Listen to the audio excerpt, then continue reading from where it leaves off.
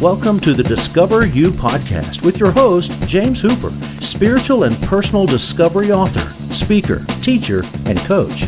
James helps you find who you were created to be and guides you to the most fulfilling life you can experience.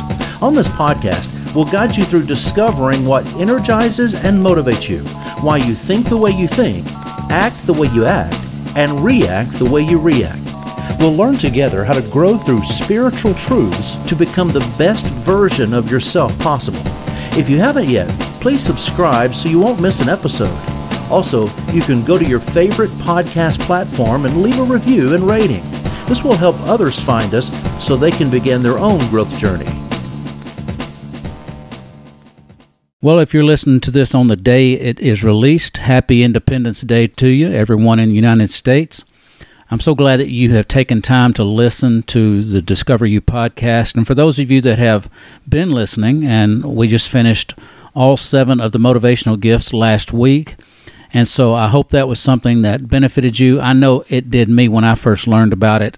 And so if you haven't listened to those, go back and take time to listen to them and learn, go to the intro. But I really feel like, and the assessment is also on the description of this podcast, so you can go and click the link to that. I believe it's something that will change your life, that will give you a paradigm shift in who you are. Now we're going to move on and do something different right now, and we're going to play some excerpts from some sermons that we've given. I will start with me, and then we'll actually play a sermon that Sharon gave. But we're going to start with this one. It's called Who is God to You? And see, one thing I've learned in Scripture is we must establish in our heart who God is to us. Now we know God is all-powerful, omniscient, omnipotent, all those omni things, but we've got to come to an understanding of who He is in our hearts and lives. In Hebrews chapter 11, verse 11, it says that Sarah, after she had judged God faithful, received strength to conceive a son and carry him at 99 years old. She had decided and determined in her mind, made it up in her mind, that God is faithful. And after she had determined that in her heart, she had the faith to believe God in His faithfulness because she had established that. And that faith gave her the strength to not only conceive a son, but to carry that baby 9 months at 99 years old. See, once we establish who God is to us, then we have something we can hold on to establish our faith on, to base our faith on, and then we can believe God unwaveringly because we know who He is to us. We can believe God for anything in our lives, whatever we need. And so I hope this sermon helps you. This is part 1 of a 2-part. I'm trying to keep it down 30 minutes or less per episode. So there's 2 parts to this one, and then we'll move on to others that we gave. So I hope you enjoy it, and I look forward to talking to you next time. All right, Exodus chapter 3. Let's go to verse 11. We'll be bouncing around in Exodus chapter 3, but let's go to verse 11. And if those of you that have been around church long enough, you know this story, how Moses was out tending his father-in-law's sheep, saw a bush burning, and went over to see what was happening, and God spoke to him out of the bush. God told him to go and set his people free. Verse 11, Moses said unto God, Who am I, that I should go unto Pharaoh, and that I should bring forth the children of Israel out of Egypt? Who am I? Mm-hmm. You see, when God calls us, the task will be greater than us. Amen. God will not call you to do something that is within the realm of possibility for you. So then the question becomes, who is God to me? I want to speak on the subject of who is God to you. All right. See, the probability that I will succeed is only determined by who God is to me. So I have to determine that in my heart. Let's go up to verse 6. This is God speaking. He said, Moreover, I said, I am the God of thy father, the God of Abraham, the God of Isaac, and the God of Jacob. And Moses hid his face, and he was afraid to look upon God. Verse 13, And Moses said unto God, Behold, when I come unto the children of Israel, and shall say to them, The God of your fathers has sent me unto you, and they shall say to me, What is his name?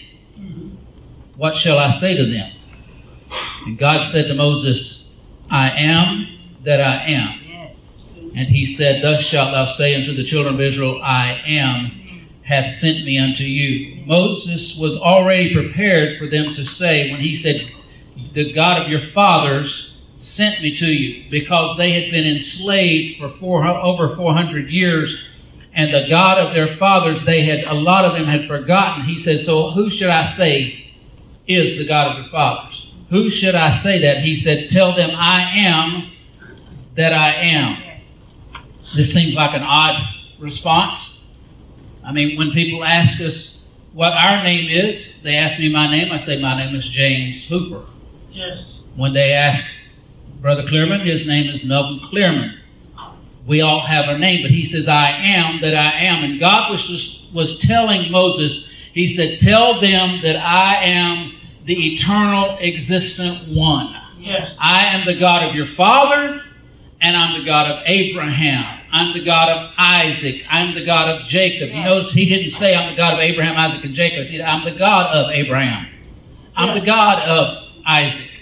I'm the God of Jacob. See, he was God to each one of them individually Yes. in the way that they needed him to be God to them. So what we have to understand is we've got to come to a determination, who is God to me? Yes. What does God mean to me? Who is I am to me? Yes. God is not afraid of us asking questions. God is not afraid of us searching for him. Because once we get a grasp of who he is, once we get a grasp of who he can be to us, we will have power at our disposal beyond our understanding. We will have wisdom beyond our understanding. We will have anointing beyond our understanding when we come to a place where we say, God, I understand who you are now. Yes. Yes. Uh-huh. Amen. I'm not saying we're ever going to totally understand God, but at some point we got to figure out who God is to us. Yes. Amen.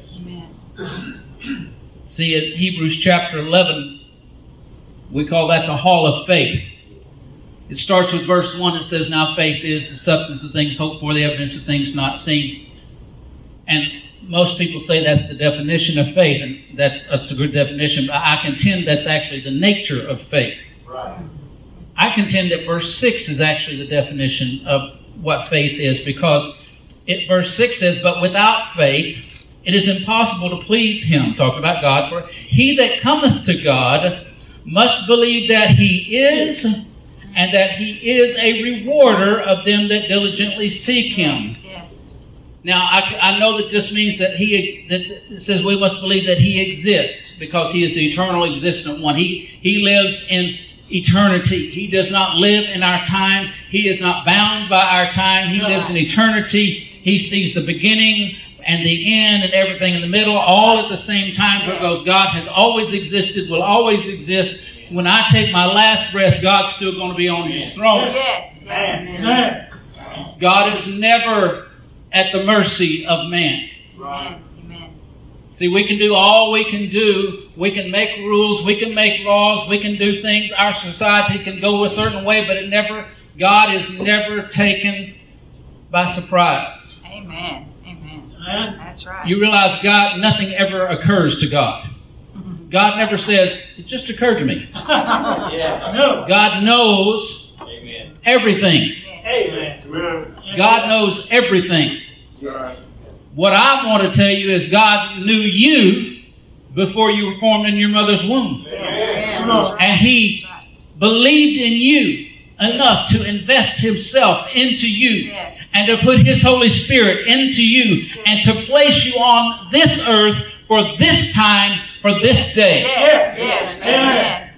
Amen. Some people say, I was born in the wrong time. I should have been born in the time, where we had covered wagons and all this kind of stuff. And I'm here to tell you, you're here on purpose. You're here because God placed you here on purpose. You're not here by accident. No matter the circumstances of your birth, you are not here by accident. Amen. Amen. It may be an accident that your parents conceived you, but God on purpose put your spirit into that womb, into that seed, and placed you here because He has faith in you. Yes. God has faith in you. Amen. See, if you read on down in Hebrews chapter 11, verse 11, it's talking about all these men. It talks about Moses. It talks about Enoch. It talks about Noah. It talks about all these guys' faith. But then it comes to Sarah. And Sarah in verse 11, it says, Sarah herself received strength also to conceive and bear a son after she had judged God faithful. Yes. Amen. I contend that until she determined in her heart that who God was to her was faithful, Amen. that God is faithful to her. She said, God has been faithful to Abram, my husband. God's been faithful to our family. But until she established it in her heart that God was going to be faithful and is faithful to her, she did not receive the strength to conceive seed. But once she determined, once she judged God faithful, Yes. I do a sermon called God on Trial. And you've got to determine in your heart who God is to you. Yes. And in your heart, if you can determine that God is faithful. See, Hebrews 11:6 says that we must believe that He is. And to me, we must believe that He is whatever we need at that time. Whatever situation we're in at that time, we must believe that He is the answer to that situation. We must believe that God is the answer. I'm not the answer because I got myself in the mess, so I can't get myself out of the mess. But God is the answer. I have to understand that without faith it's impossible to please Him. But those that come to Him must believe that He is my financial need meter. He is my body healer. He is my relationship restorer. He is everything that I need. And then once I establish who He is, He says, and then He is a rewarder of those that diligently seek Him. So that means I have to take action on that understanding that I just came to. Amen. I have to step out knowing that He is my need meter.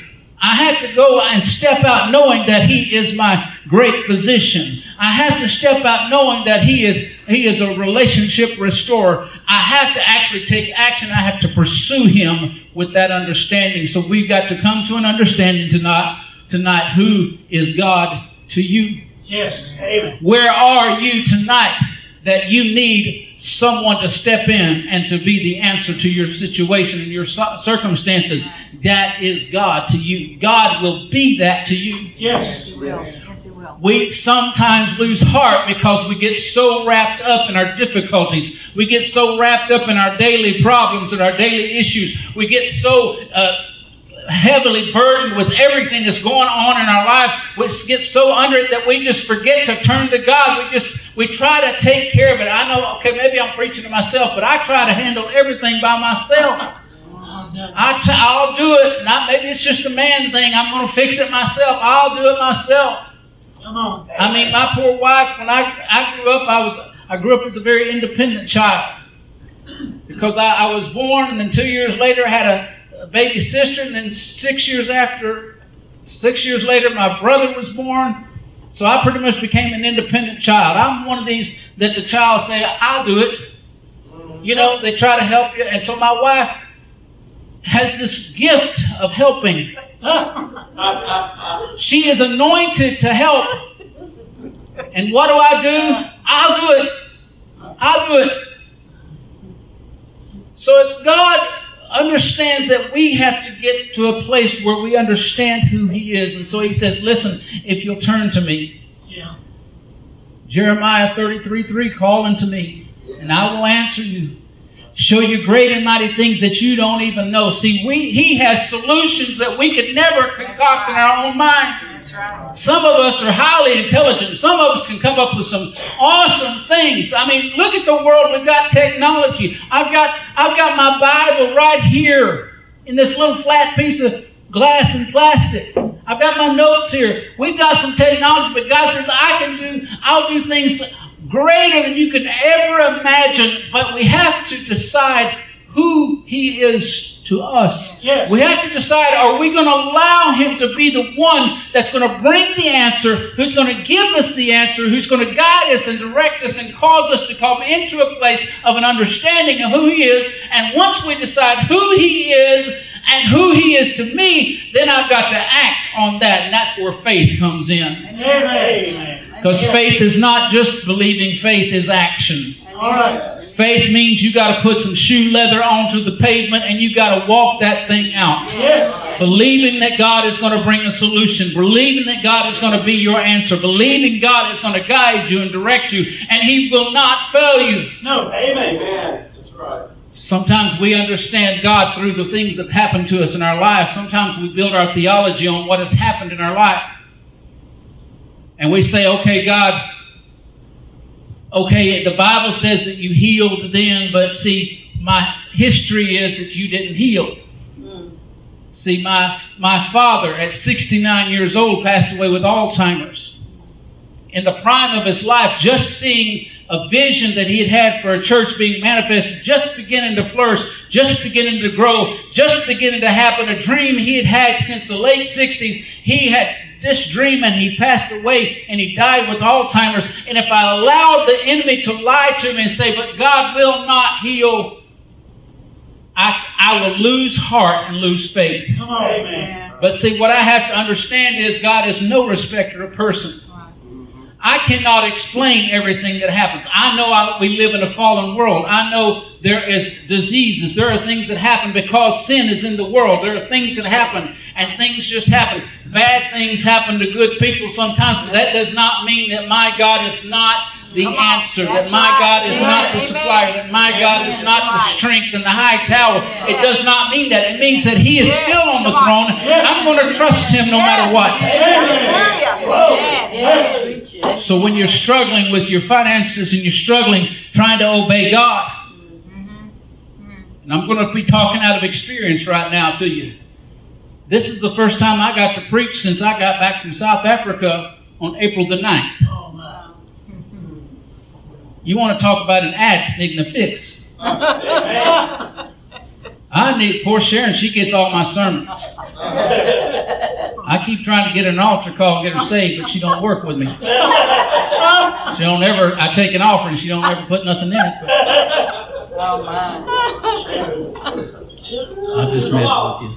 But see, I came back off of a high, ministering to a potential 2 million people.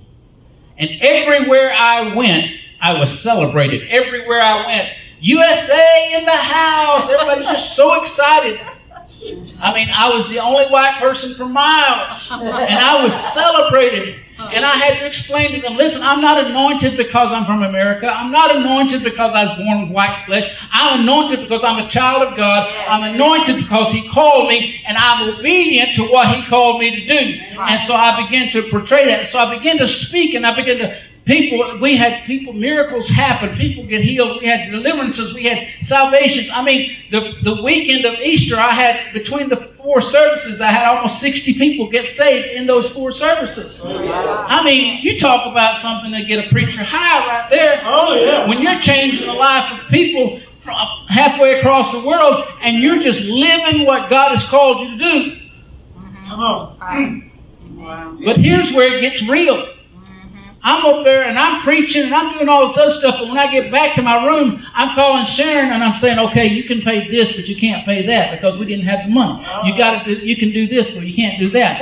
Okay, I'm going to do this. Oh, luckily, somebody took an offering for me, so I had money I could eat on. See, I'm here to tell you that when God calls you to do something, sometimes it's going to seem hard. Sometimes it's not going to seem hard. It's going to be hard. Oh, yeah. That's right. And then I get back after the anointing is flowing and after all this kind of stuff, and I hadn't preached in over a month, and I'm thinking, hello? Anybody up there?